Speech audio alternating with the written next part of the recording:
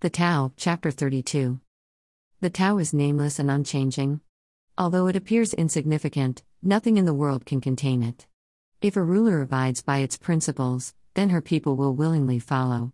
Heaven would then rain on earth, like sweet rain falling on paradise. People would have no need for laws, because the law would be written on their hearts. Naming is a necessity for order, but naming cannot order all things. Naming often makes things impersonal, so we should know when naming should end.